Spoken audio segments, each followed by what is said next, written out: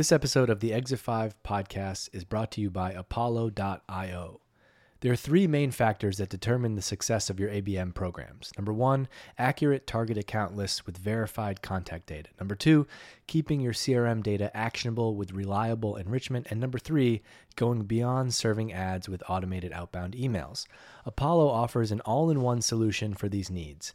Easily discover target accounts with over 65 filters, including technographics, buyer intent, and job titles. Automatically validate and enrich contact data, streamline outreach, and boost campaign effectiveness with just a few clicks. They're ranked number one for contact and company data accuracy on G2, and with over 6,000 reviews and a 4.8 star rating, it makes sense why they're one of the most loved products out there right now. You can sign up for free with no credit card entry required. That's free, for real free, no credit card even required at apollo.io/exit5. That's APOLLO.io/exit5. This episode of the Exit 5 podcast is brought to you by my friends at Metadata. Yes, they're my friends. I'm working with them right now. Hey, Metadata, what's up? Metadata helps demand gen marketers automate paid campaigns and drive more revenue. If you work in demand gen, you know how running paid campaigns can create so many technical, mundane, and repetitive tasks. You got 17 tabs open in your browser, more like 170. You're jumping from LinkedIn to Google to Facebook. Plus, there's all the audience creation, creative, and testing variations. It can be an entire job just to keep track of this stuff and make sure it all is running properly.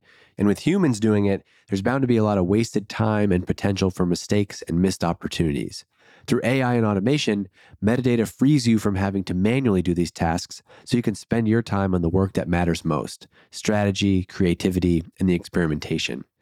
Demand gen teams use Metadata to execute hundreds of campaigns without ever logging into ad managers, automatically monitoring their campaigns and optimizing for pipeline and revenue, and drastically scaling their performance before needing to hire more people or hire an agency. In the last 2 years, Metadata has automated 92,000 campaigns and influenced over $2 billion in pipeline for customers like Zoom, Ramp, Pendo, and ThoughtSpot. ThoughtSpot generated $5 million in pipeline in their first few months at a 1-to-6 spend to pipeline ratio. There's a stat right there. Write that one down. That's a stat that will get you promoted. If you're a demand gen marketer and you're running paid campaigns today, you really should consider using Metadata. You can learn more about how the Metadata team can help you do humanly impossible marketing at metadata.io. That's metadata.io. And make sure you tell them that you heard about them right here on the Exit 5 podcast. 1, 2, 3, 4. Exit 5.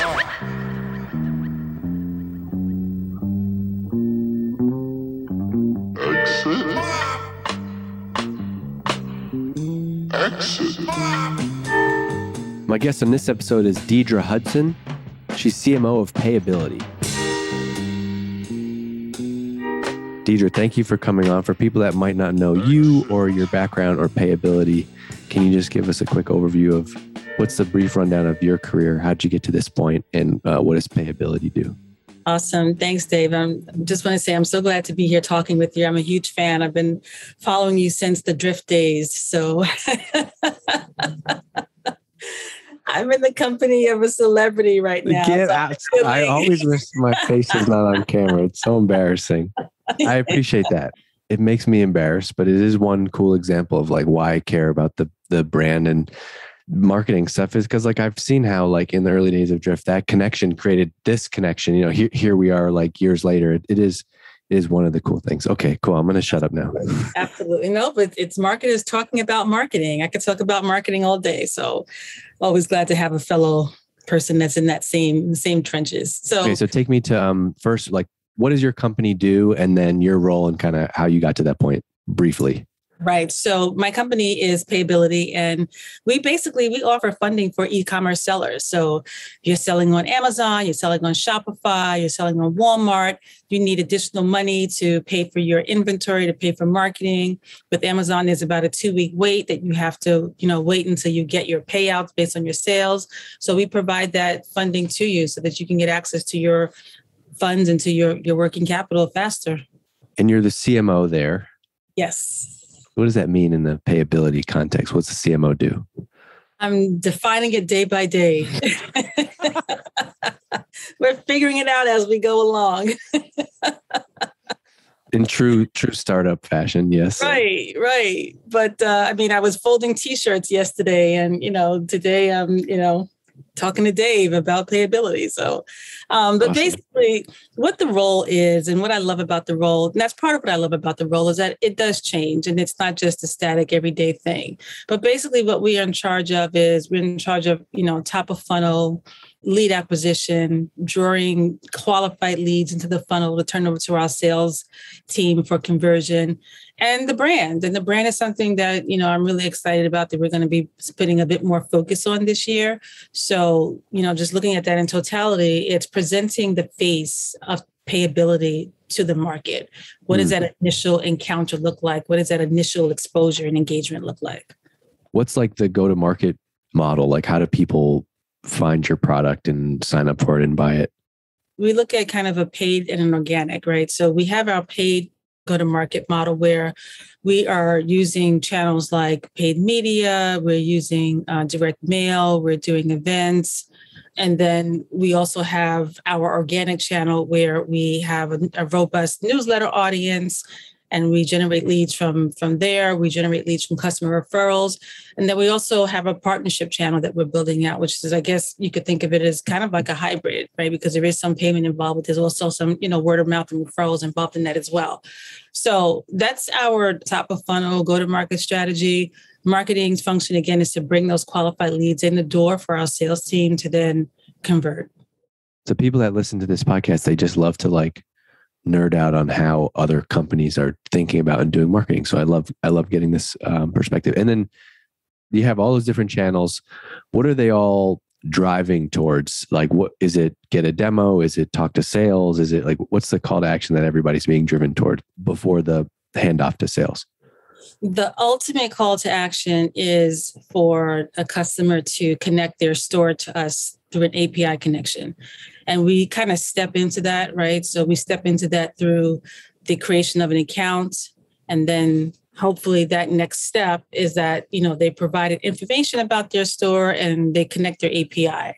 Is it like in the Shopify app store? Is it like an app in like the app store, somebody goes for free and they download it and connect it to their store? Well, mainly it's through Amazon. So they can connect their store to an API connection through Amazon. And then we can, we can basically look at their sales history and look at their sales. And that's because we don't do credit checks. We really look at the health of their e-commerce business in order to determine, how we can help them from a funding perspective. Got it. Okay. So people come in and they connect their account, and then that's the point that someone is going to reach out from the sales team. Right. Someone will reach out. So if someone has started an account but hasn't connected their API, they'll get a reach out from our BDR team. Once that API is connected, then we turn them over to our sales team, and then they complete the sales process. We have about 3 different products that we offer, 3 different funding options. And what our sales team is there to do really is to help guide people towards the right funding option for them. How do you think that approach changes how you do marketing and help feed the sales team? That's a great question. I think that changes because it's not a one-step conversion, right? You do need to go through a couple of different steps in order to become a customer. So when we are looking at, our marketing activities, and we're looking at diagnosing the funnel and looking at optimizing that customer journey, we're doing it with an eye to how do we optimize each step to get the person to the next step, and what do they need to get to that next step? So that really affects our approach, because we're not thinking about, okay, once they complete an app, that's it. We need them to do a few more steps in order to become a customer. No, it's interesting to hear you say that, because one company that I'm working with, I feel like sometimes the marketing, and I've done this myself, I've been in this, I've messed this up, but I feel like sometimes you just kind of it's easy just to do marketing, and you're just we're doing all these things, but yes. You have to actually map out because there's an infinite amount of possibilities. Someone could go from not knowing you to talking to your sales team. Yes. But I feel like you have to have what you have mapped out. It's hold on. First, what is the customer journey? What are the steps we want them to take? And then what actions are we going to do? So I don't think you can make marketing a checklist and a perfect formula, but I feel like you have to build a marketing strategy around some hypothesis of this is the funnel that we're trying to drive. Then you can go decide what channels to put on top of that. I love so much that you said that, because checkbox marketing is something that I have a visceral reaction against.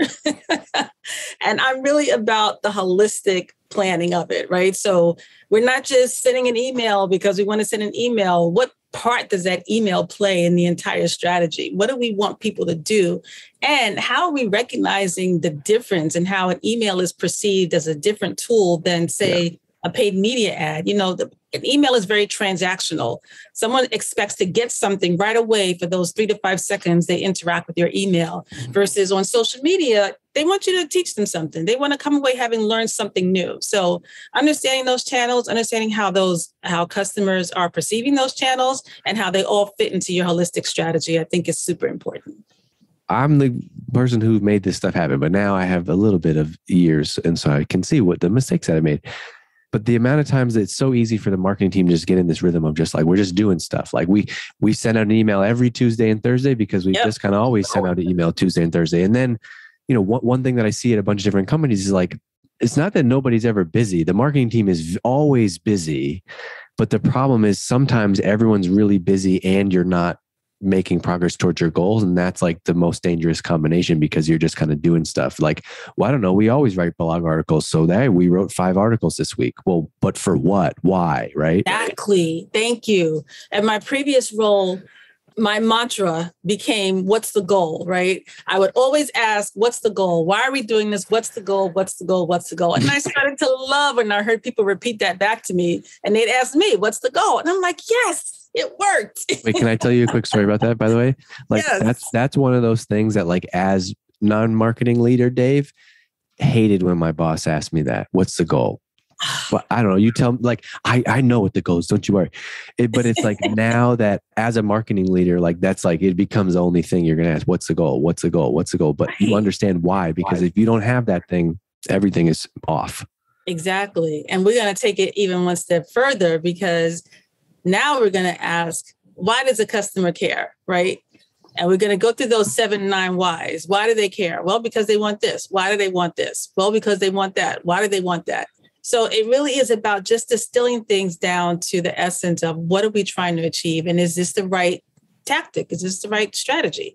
And you're going to have to answer those questions. You have to answer them before you start your marketing campaign or after you finish it and you don't get the results you want, right? So you're going to have to answer those questions. It's better to answer them on the front end than the back end, right? Measure twice and cut once. This is great. I'm going to clip out all of this. But you mentioned something that seems so obvious, but I don't think we ask it enough with every channel, with everything, which is, you said, why does the customer care? And so it's this simple discipline of like reinforcing, like, what's the goal of this? And oftentimes, even when you ask what's the goal, that just leads you to your next discovery. Like, oh, wow, we don't have a goal. So maybe we need to pause before we go do this and have a discussion about this. But you mentioned, why does the customer care? And I think that's the one that, like, in both levels, the macro, what are we doing this quarter and why? Why is somebody going to care about that? I just think it's easy to get in that, like, just set it and forget it mode. You mentioned a BDR team. Does BDR team report to you, or is there a salesperson that BDR report team? How does it work within your company? Our BDRs have been shuffled around like orphans, I'm sad to admit, but they are now currently... It's always... They're currently in their needed and respected home with sales. Was that not always the case? Is it better now? Did you make the change for a reason? First arrived at Payability, before I arrived, the BDRs were reporting, I believe they were reporting into our head of partnerships, who reported to our then CMO. And then when our CMO left, then we kind of split it, and the partnership started reporting into the CEO, with the BDRs reporting to the partnerships. But then the partnerships left and I inherited the BDRs. Yeah. And, it's great. And I look at it this way, right? You can look at BDRs as either the last mile of marketing or the first mile of sales, right? So in that case, we chose to look at it as the last mile of marketing. But I do believe that BDRs, they thrive better being managed in a sales type environment. They're going to be, much more driven by goals and motivations that align more with the sales methodology than with the marketing methodology. Love that line. The last mile in marketing or the first mile in sales. I love that because it's like maybe it could be managed by different teams, but when you zoom out and you don't take the team, you just think of like, what's the business function? Well, it's either the last mile of marketing or it's the first marketing of sales. Or the first mile of sales? Who should own that? And by the way, your answer there, I wanted to pause on that for a second because obviously like we put a lot of things out in the world on LinkedIn and talk about marketing and give marketing advice, but like your example is so real of what life is actually like as a marketing leader. It's like, on LinkedIn, it's like BDR, should they report to this? And then like what actually happens is like other CMO is there, you come in, new CMO, they report to this team. It's not really perfect. They go to this team. You can't, it's never like this perfect thing. So like all business advice should be taken with a grain of salt because like the reality is you often come in with so much debt that you're just kind of stuck with. Exactly. What metrics do you report on? What's on your scorecard? That's interesting because, we do typical marketing related metrics that's around costs, right? So it's cost per CPAs for our sales qualified leads. It's CPAs for won deals. It's CPAs for different milestones within that journey. But what I'm really trying to shift us towards this year is focusing more on revenue. Right now, we are a marketing-driven organization in terms of where our leads are coming from. So we do need to pay very close attention to costs, but we also need to understand what is the revenue component behind that, right? So I can pay $3,000 to acquire a lead, but if that lead is only worth, $2,000, then was it worth it, right? And if we don't have that revenue component in our metrics, then it's hard to make those kinds of decisions. So we're trying to get our data to the point where we can incorporate, the cost side of our marketing activities with the revenue generating side. So that's what I'm really hoping to focus us on in the coming year. How do you go and tackle that? Is it like a data thing that you're trying to uncover behind the scenes? I think for us, it is a data thing behind the scenes, and it's kind of an integration thing because, we can go to finance and kind of compile the reports and go to underwriting and compile reports and then kind of put it together. But that data becomes obsolete almost as soon as you've done compiling it, right? So for us, it's trying to get all that data into one place so we can really do meaningful self-serve data and analytics that incorporates not just costs, but revenue. Where did this focus on revenue come from your end? I'm going to plug something else here. It's I read this awesome book called The Next CMO. It's a great book, right? Oh, yeah. I'm sure it's in your library. I remember reading it a year or two ago, and I was just blown away because how there's things in your head that you think, okay, something's not right with this, or I think I should be doing this differently, but I'm not quite sure how. And that book just kind of put it all together for me. And I had this copy of it. It's dog-eared and it's got colored tabs on it. And after, I was promoted to CMO, I posted a picture of the book on LinkedIn and I said, I guess it worked. So that's amazing. That is an amazing book. And I love that book because of why you mentioned it. It's like no fluff in that book. It's literally like playbooks. Like, hey, here's how to run campaigns. Here's how to measure this thing. So you literally took this book and just said, I'm going to apply these things to what we're doing in marketing. I did. I took that book and I used it in a couple of ways. Number one, I agree with you in the title and the subtitle of an operational excellency, something about that. But it wasn't about the next CMO because you're able to build a great brand, or the next CMO because you are a great, demand gen person. It was like the next CMO has operational chops, right? So I really liked it for that reason. So yeah, and I took it in a couple of ways. I literally inhaled it. If you can imagine that. It's like I just wanted to sniff all the things and just absorb it into my brain. So it would just become like this other layer inside my head. So I literally sniffed it and inhaled it. So that's one way I used it. Amazing. The other way I used it was as a playbook. And, especially in my previous role as we were making some changes, and I literally use it as a playbook and say, this is how we need to approach this from this particular standpoint. And by the way, how about like the meta of this? What Deidre's talking about is a marketing asset created by Plana. This is marketing done right. Like, how do you create raving fans about your stuff? It's like, well, Peter and the team, they didn't just make an ebook or a PDF. They wrote an unbelievable 150 page like marketing playbook and give that out to potential customers. And now to have somebody like yourself, a CMO on this podcast raving about the book, that's like the ultimate meta lesson. So shout out to Peter. Yeah. Great. How do you articulate the shift from like, you're not just a marketer, you're an operator who's running marketing? Like what's changed in your thinking? Well, for one thing, it kind of solidified some things that I had thought, because previously I had I was in the demand gen world, and I had formulated this methodology as I went throughout different roles that demand gen was not a silver bullet, but it was actually a structure that you build, and it's a foundation that you build. And I envisioned that foundation being based on 4 pillars. And those pillars were people, performance, process, and programs. So I'd always kind of referred to process as the unsung hero of good demand gen. And because I saw it time and time again, where, you could be in a company, for example, I give this example of a company that's like very mature in programs, but very immature in process. And an example. You're listening to my dad's Exit 5 podcast. Hey, it's Dave. Real quick. Are you hiring marketers or looking for your next marketing job? We just launched the Exit 5 job board, and you can check it out right now. It's jobs.exit5.com. We're building the #1 resource online for you if you're looking for your next marketing gig, or if you're an employer and you want to reach talented marketers in our network, you can do so right through the Exit 5 job board. Go and check out the jobs over there right now. You can browse if you're looking, or if you're an employer, go post a job and find your next great teammate. That's the power of a niche like B2B marketing. And that's what we're doing. That's what we're building here at Exit 5. Go check it out. It's the Exit 5 job board, jobs.exit5.com. Of that as a use case is that you're cranking out a lot of stuff. You got a lot of stuff going on. But you go to the event and you come back and the leads sit in Salesforce for 2 weeks, but you don't have a process of getting them from point A to point B.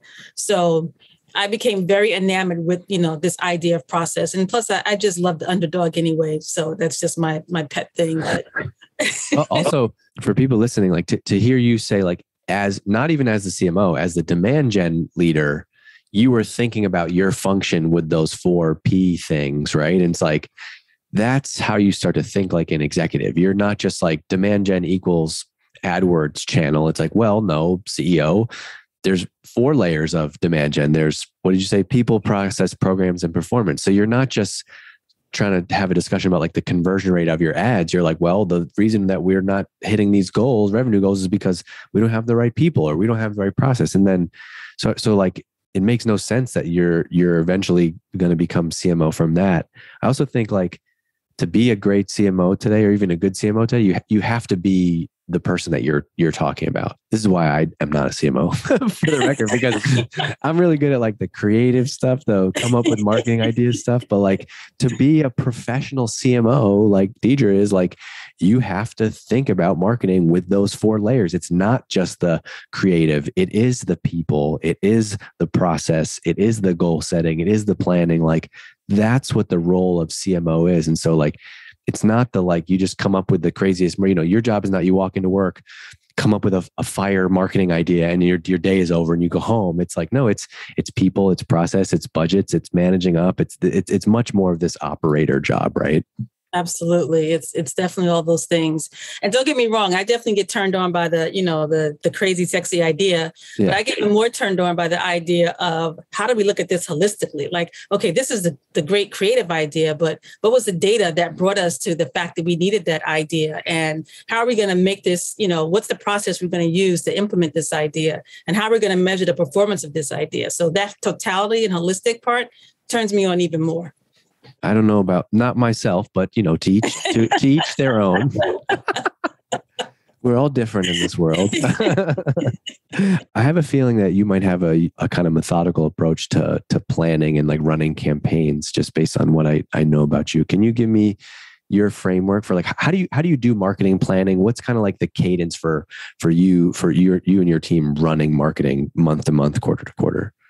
Yeah, ideally it is. We start with, what is it that we're trying to achieve this year? And here we're not there yet. We need to bring on more people. We need to bring on more ways of measuring performance. So we're not there yet, but ideally, we're starting from the goal. Like, what are we trying to achieve and why are we trying to achieve that?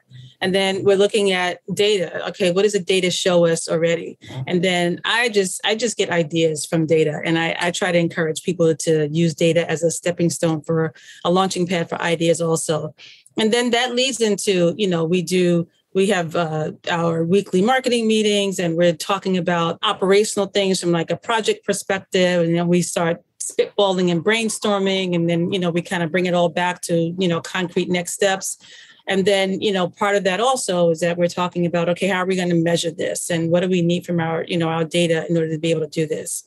So ideally, that is the framework. Like I said, we're not quite there yet. We're working towards that. But are you running like, each month we're doing some launch, like, right now you're in the middle of X time frame. Like, how do you figure out what's going on when? Well, we have some long-standing things that we're running. So we know that we're running paid media, right? So that's kind of one of our staples. We know that we're running direct mail. That's one of our staples. We look into those staples for how can we make them better? How can we optimize them? How can we make them perform even better? And then we look for what other things can we add on. But it's not just to add on other things just for the sake of adding on new outlets. It's how else can we get there? So basically what we're trying to do this year, one of my mantras for this year is I want to be everywhere our sellers are. So we're looking at things called micro ecosystems. And these micro ecosystems are basically, what does our sellers' journey look like? And what are these different ecosystems that they're going to encounter along their journey? And we need to be in every one of those ecosystems. We may have a different place and a different presence, but we need to be in every one of those ecosystems. So taking a step back and looking at it from that perspective, it's like, okay, then how do we get into those ecosystems? What do we need to do to get there? What kind of presence should we have? What do you mean by ecosystems? Like communities, podcasts? It's all that. So if you think about someone that is selling on Amazon and just think about that journey, right? So one day, one person decided, I'm going to sell on Amazon. Okay, what do I do to do that? There's research, there's, gathering information. That's an ecosystem, right? And then it's like, and then you may source like, I've seen someone like, there's just someone on Instagram who has like 100,000 followers talking about, how to become an Amazon seller or something. Like that would be an influencer that you might, try to do content with or something in your space. Right. And depending upon what they're talking about, they're part of, one of those ecosystems. Yeah. No, ecosystems is a cool way to think about it. You mentioned direct mail. I haven't been in the direct mail game. I've been out of the direct mail game for a while now. What is going on in direct mail in 2022? How does it work? And how do you reach people? Like, how do you get someone's house? If everybody's working from home, how do you actually reach them? First of all, direct mail as a channel, I think that everything is cyclical, right? So we were so digital, and everyone predicted the death of direct mail. But for every trend, there is a counter trend. And for every 10,000 people that want digital, there's going to be 100 people that want something that they can feel and touch. And those numbers start to change, and that's how trends develop.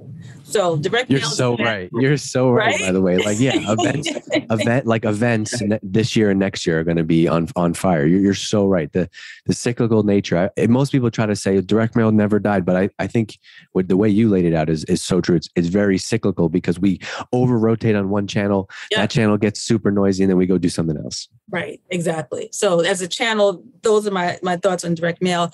And how do we reach people?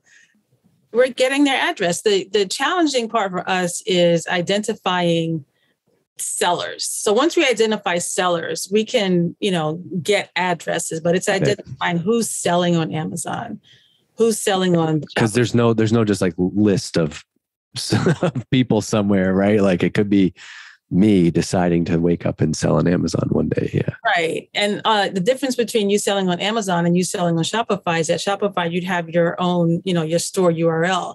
Right. And I could find that and I could find information about you with that. But Amazon sellers don't have that. So Amazon sellers are a little bit more trickier to find. Right.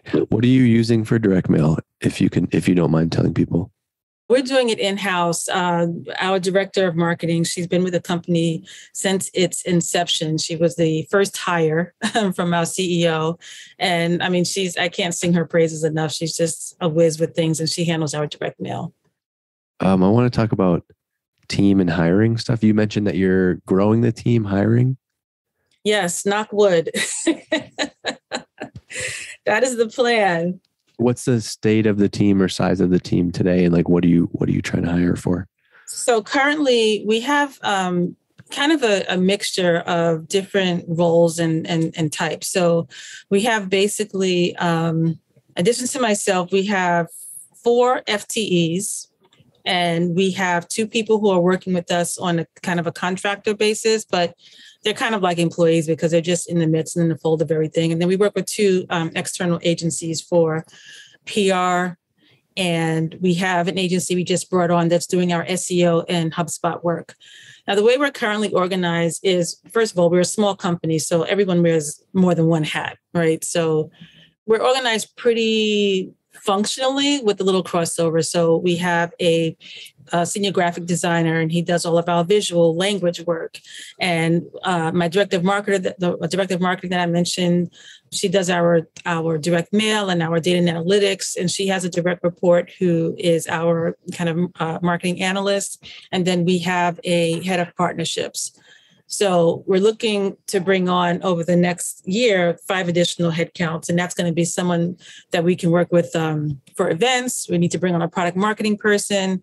I want to bring on another director level of kind of inbound marketing, and then bring on an SEO person and potentially a content person. So I want to get us a little bit more organized around functions so that there's a person that's looking at, okay, what inbound channels should we be doing? How can we optimize? How can we, experiment there? And someone that's looking at data, and it's just, they're all about the data. So I want to organize a bit more functionally.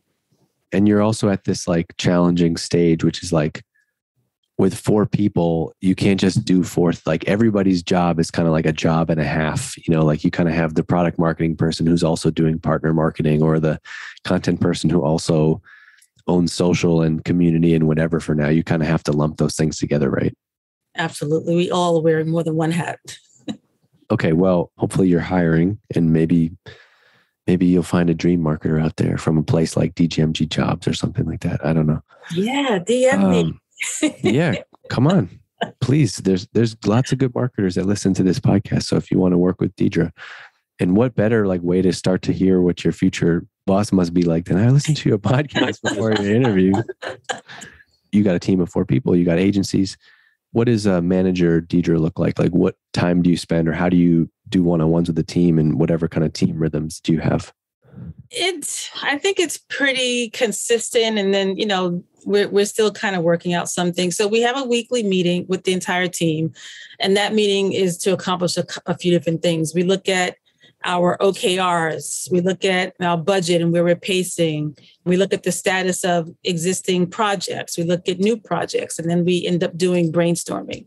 So that's kind of an hour and a half every week. I also have one-on-ones with my direct reports. So I have a weekly one-on-one with my director of marketing, with my partnerships manager, my senior graphic designer. And I'm starting to have one-on-ones with our copywriter as well. And then we have more like project meetings, depending upon who's involved in the projects. There'll be project meetings. I'm really trying to, from a productivity standpoint, I'm trying to eliminate Friday meetings because, to your point earlier of where you get into the habit of you just kind of doing stuff and you feel like you're not making progress. I realize that as a leader, I need time to think. And I owe that. It's not just for myself because I'm a nerd. I'm an introvert, put me in front of a book or just tell me to go research something. And I'm like a pig in heaven, just researching and reading all day.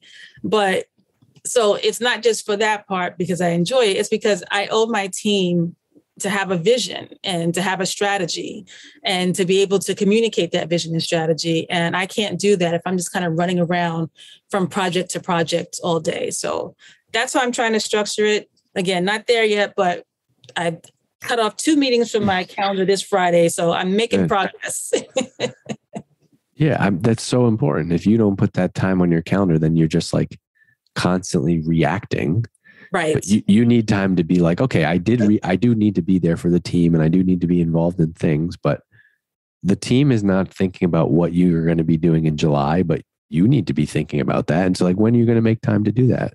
Exactly. Exactly.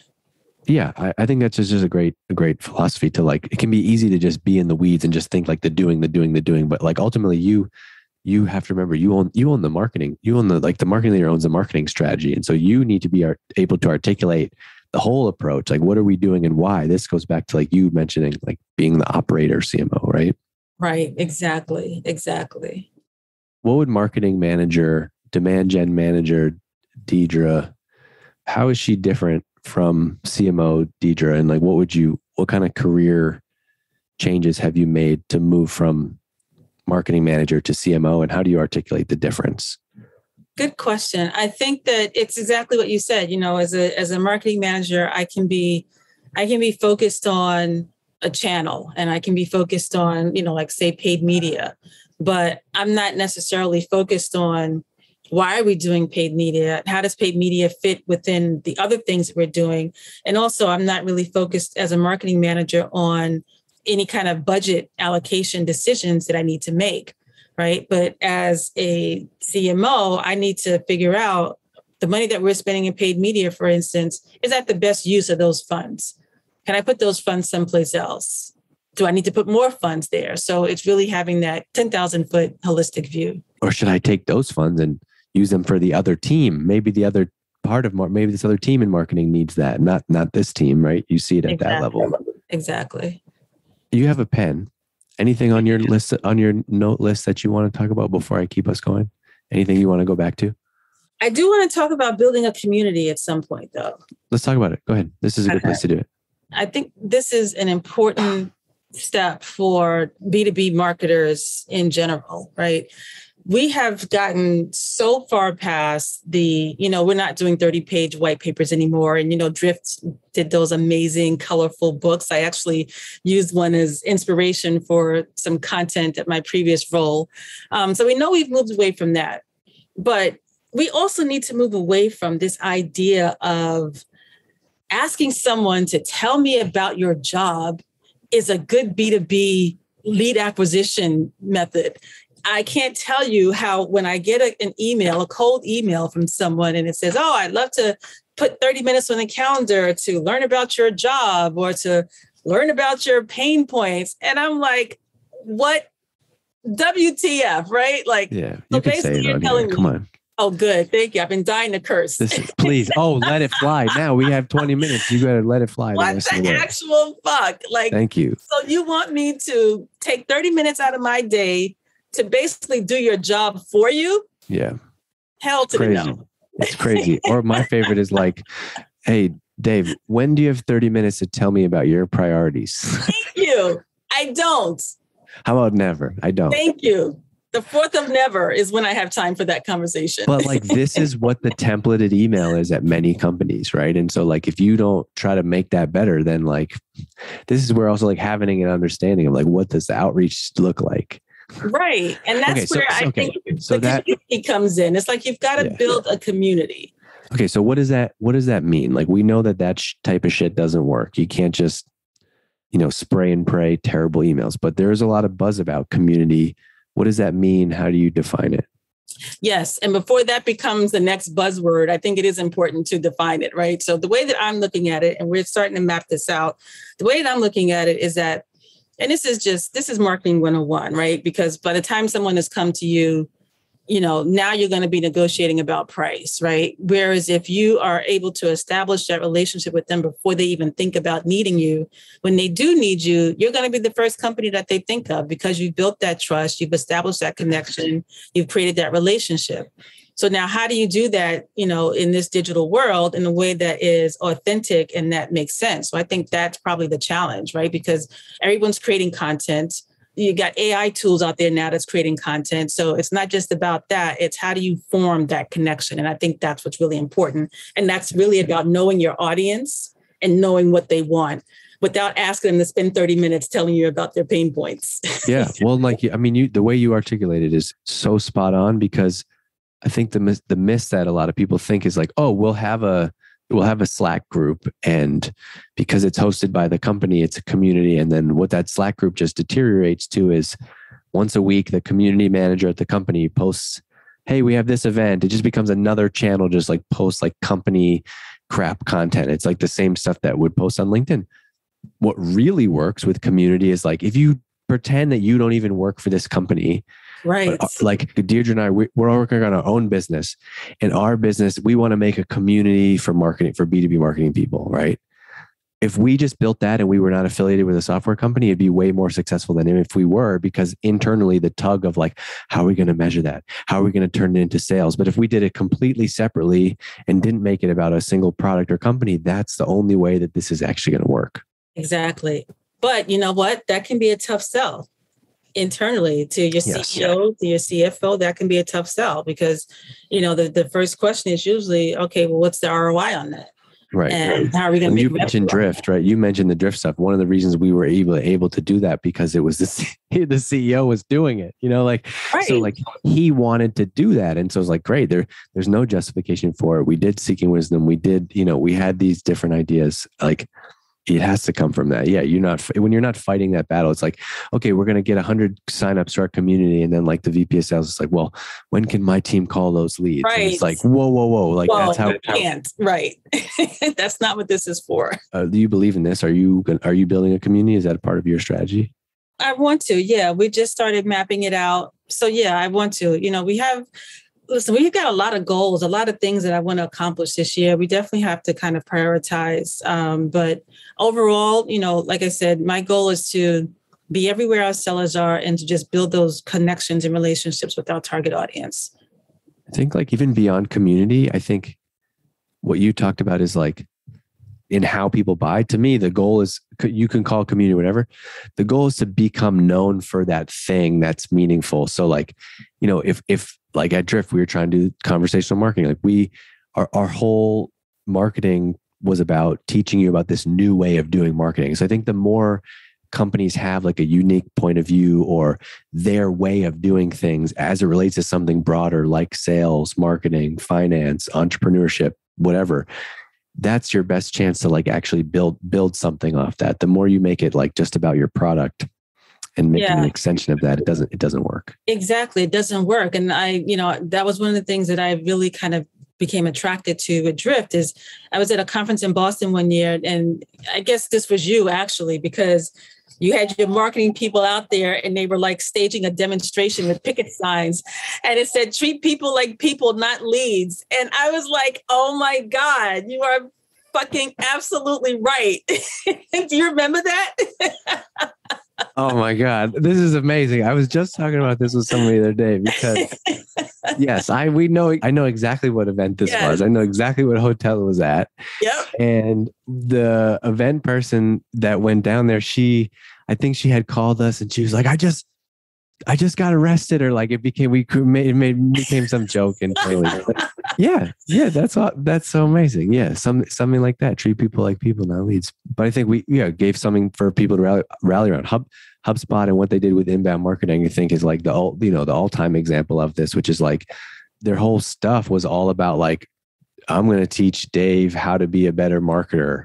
By the way, we happen to make software that you can use to do all these things, but like, I'm going to be smarter because of your stuff. And I think that to me is the approach. And then you nailed it earlier. Like, then our first conversation is not about price. It's like, I'm coming to you. Look, I'm still shopping. I'm still looking at 2 or 3 other vendors. However, I'm coming to you first because I feel like I know your business, or I've been on your email list, or I love your podcast, or I've been on your newsletter, or I went to your event, or whatever.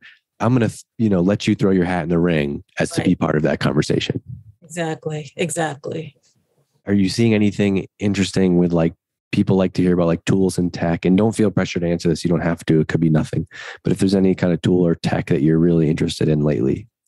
We actually are getting up and running with HubSpot. So I'm excited to get that tool in place because, we just really need one place to be able to have more visibility into the full customer journey.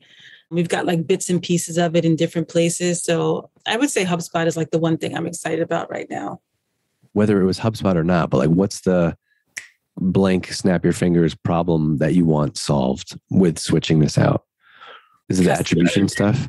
Yeah, it's customer journey and attribution. Yeah, absolutely. Usually always the case is like there's something that's not lining up correctly. Let's put it all on one platform and make this easy. Right. Because, we can take another hour about attribution. No, not you and me. We can't. Come on, okay. Dave. Yeah, right. No, you said you still like the creative ideas. We'll do an hour on those. I'd have to trade you an hour of that for an hour of the whatever that was. All right. We have to talk about Well, actually, no. We'd have to do 2 hours of creative talk. Okay. If you had one wish and could solve any one marketing problem, what would it be? For example, like I wish I could get emails for every podcast subscriber. I wish we could get attribution on everything. Blah blah blah. What would it be for you? I wish I could get first party data on every Amazon and Shopify seller in the United States. Yeah, nice. That's a good one. That would surely make your life. But I love asking people that question for that reason. Like that's a perfect example of like, it's not necessarily the most creative marketing strategy that's going to win. Like you need data, right? You need something to operate on. Absolutely. How do you tell your family what you do, what your job is? It's funny because when I first started, I was working in the membership department of a human rights organization. We were doing lots of direct mail. So I told my family, we're doing direct mail. So my smart ass little sister says, oh, so you work in the mailroom? Yes. I was like, no, smart ass. I'm not telling you anything else. No, I send mail.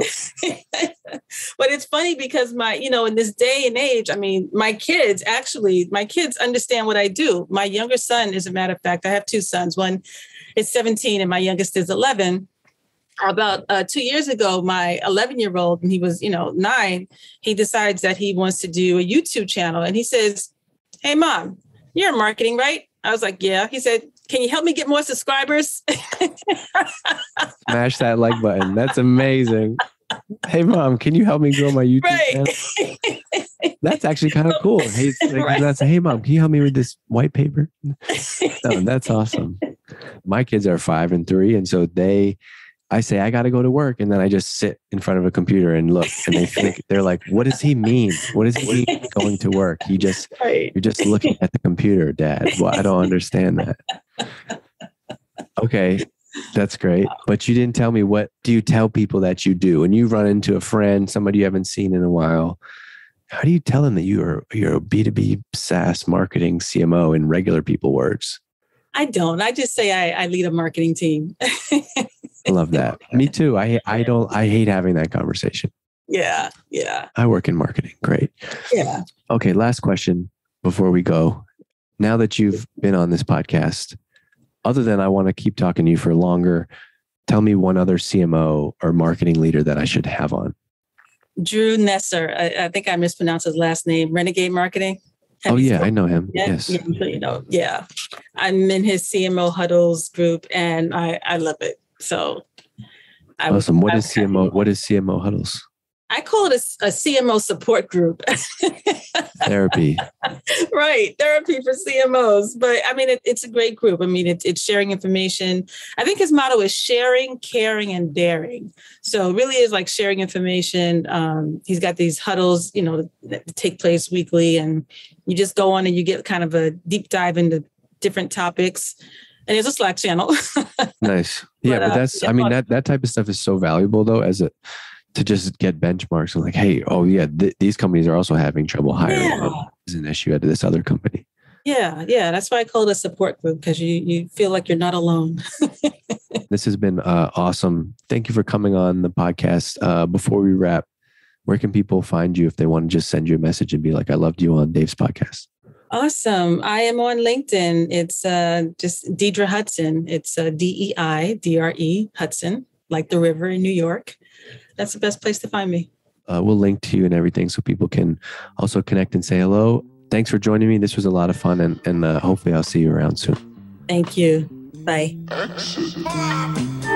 Hey, thanks for listening to this episode of the Exit 5 podcast. If you're in B2B marketing and you want to grow your career, you should also go and check out everything that we have over at exit5.com.